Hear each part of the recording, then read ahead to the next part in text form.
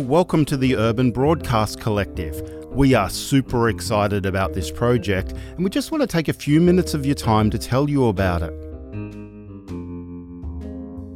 The Urban Broadcast Collective is a curated network of podcast and radio shows about everything urban. And our goal is simple, to bring together all the amazing urban-focused podcasts on one site. We'll tell you a little bit more about who's involved and how you can get involved in the Urban Broadcast Collective a little bit later on.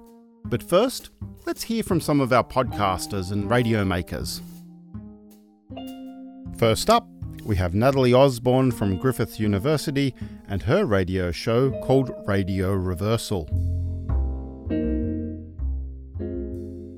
But basically the idea is that we have entered, so the Anthropocene refers to a new geological era, so following on from the Holocene, so, which is considered to be the geographic era that humans kind of emerged and have been in. Yeah.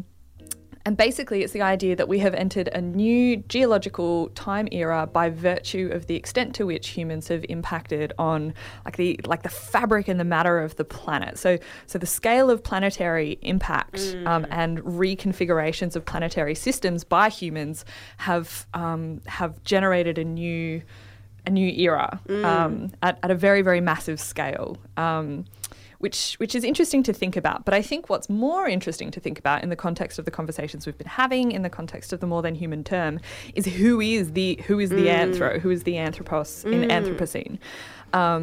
So, because we know that the reconfiguration of the Earth is not something that's been evenly distributed. We are not all equally responsible for the damage that has been done. That's, of course, all wrapped up in colonialism and capitalism and racism and all those kinds of relationships that we talk about on Radio Reversal.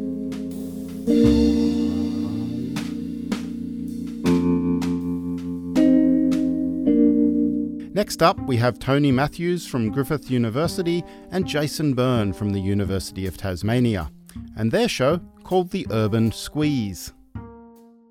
Well, what happens if you're in a driverless vehicle, you're working on your laptop, you're happily there, an accident is detected by the vehicle, and the choice is to either run over the two old ladies at the side of the road or take out 5 school children. The car will make that decision for you, that ethical decision. Oh, and in rational terms, the car is going to decide that the easiest thing to do is kill you by driving itself and you into a wall, thereby sparing more people than it takes out of existence. I haven't pondered this before. This is a major ethical question in designing the software that autonomous vehicles run on, because they're based on probability. I mean, they make decisions based on risk probability and things like that. So if a car, as Jason says, an autonomous car suddenly detects a potential where it's seconds away from ploughing into 5 school children that have run out onto a road, it'll do a very quick calculation. What's the best case outcome in a bad situation? Best case outcome is steer the car and the occupant into a wall, thereby saving the children. I think you might have set back the progress of this by about 35 years. Anyone that wants to have an autonomous car or be driven in one needs to understand that the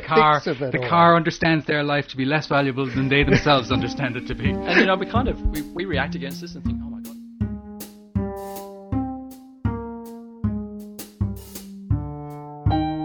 Moving on now to Liz Taylor from RMIT and David Nichols from Melbourne University and their popular show, This Must Be the Place.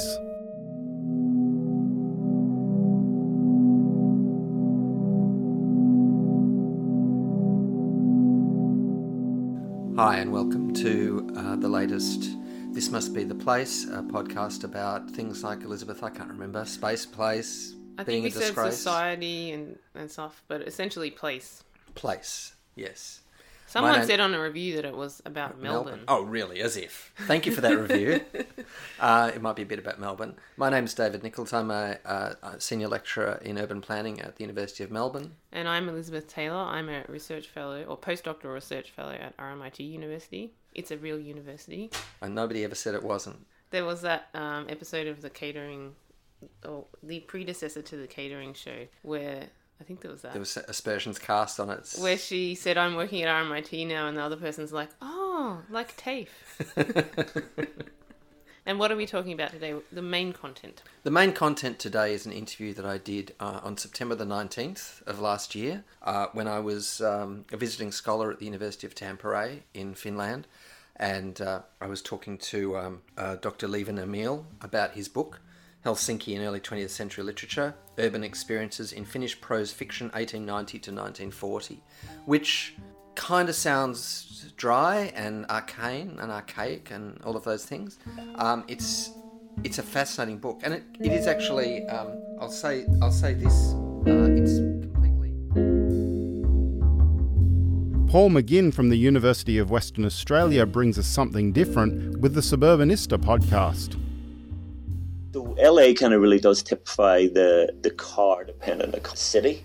Could you kind of, in the time that you've been here and the time you've been researching, how has that evolved in kind of recent history? Something fascinating is happening in Los Angeles. The voters have approved at the ballot box 4 different sales tax measures, which are funding primarily rail transit investments. The largest of those was a measure that was passed just this in fall of 2016 that will allocate $120 billion predominantly to rail transit over the course of the next 30 years. And I say that because people think of Los Angeles as being the prototypical automobile city. And it was. It was really, in the 1920s, one of the earliest adopters of an auto-oriented, sprawling urban form. But Los Angeles is now 25 years into an aggressive rail transit transformation of the city, the largest rail transit construction program, certainly in the United States, is in this city. So this is a city that is actively working to transition from auto only to a multimodal city. I tell people Los Angeles led the world into the automobile era, and we are going to lead the world out of it.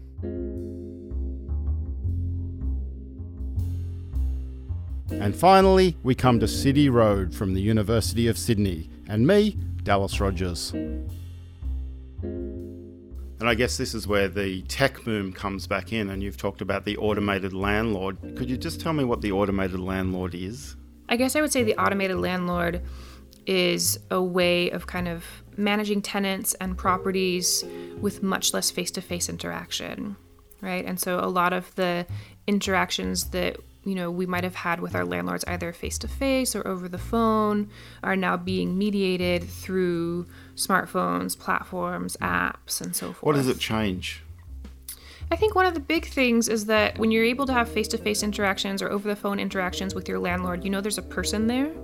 Even though that relationship can still be exploitative in various ways, ultimately you know that there's a person there. And if you know there's a person there, you can try to appeal to them in various ways as a person, right? So if you know... You can't argue with an algorithm. Yes, you can't, yes. As Jathan Sadowski and Frank Pasquale would say, you can't argue with an algorithm, right? Whereas if you know you're going to be behind on rent and your landlord is a person, you might be able to kind of work something out with them. If the only way that you interact with your landlord is through an app, there's very little space for negotiation there. It also means if there are sort of problems with how your maintenance requests or rent payments are recorded, it can be quite difficult to work those. As you can hear, all of our episodes have been produced for podcast or radio. So you won't hear university lectures or seminars on our show, just the best academic podcast makers in Australia. And yes, that might include you. We have a really flat management structure and we're always looking for new shows. We have just one simple rule. Your show must be purposely produced for podcast or radio in high quality audio and be about urbanism.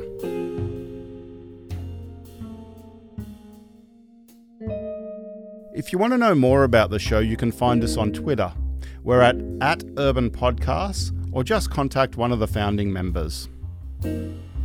Natalie Osborne from Griffith University, Liz Taylor from RMIT University, Tony Matthews from Griffith University, Paul McGinn from the University of Western Australia, Jason Byrne from the University of Tasmania, or me, Dallas Rogers from the University of Sydney.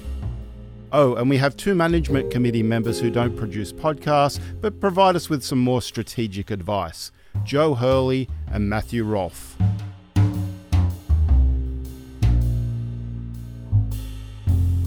So sit back, subscribe to us at Apple Podcasts, and enjoy some fascinating discussions about cities and urbanism.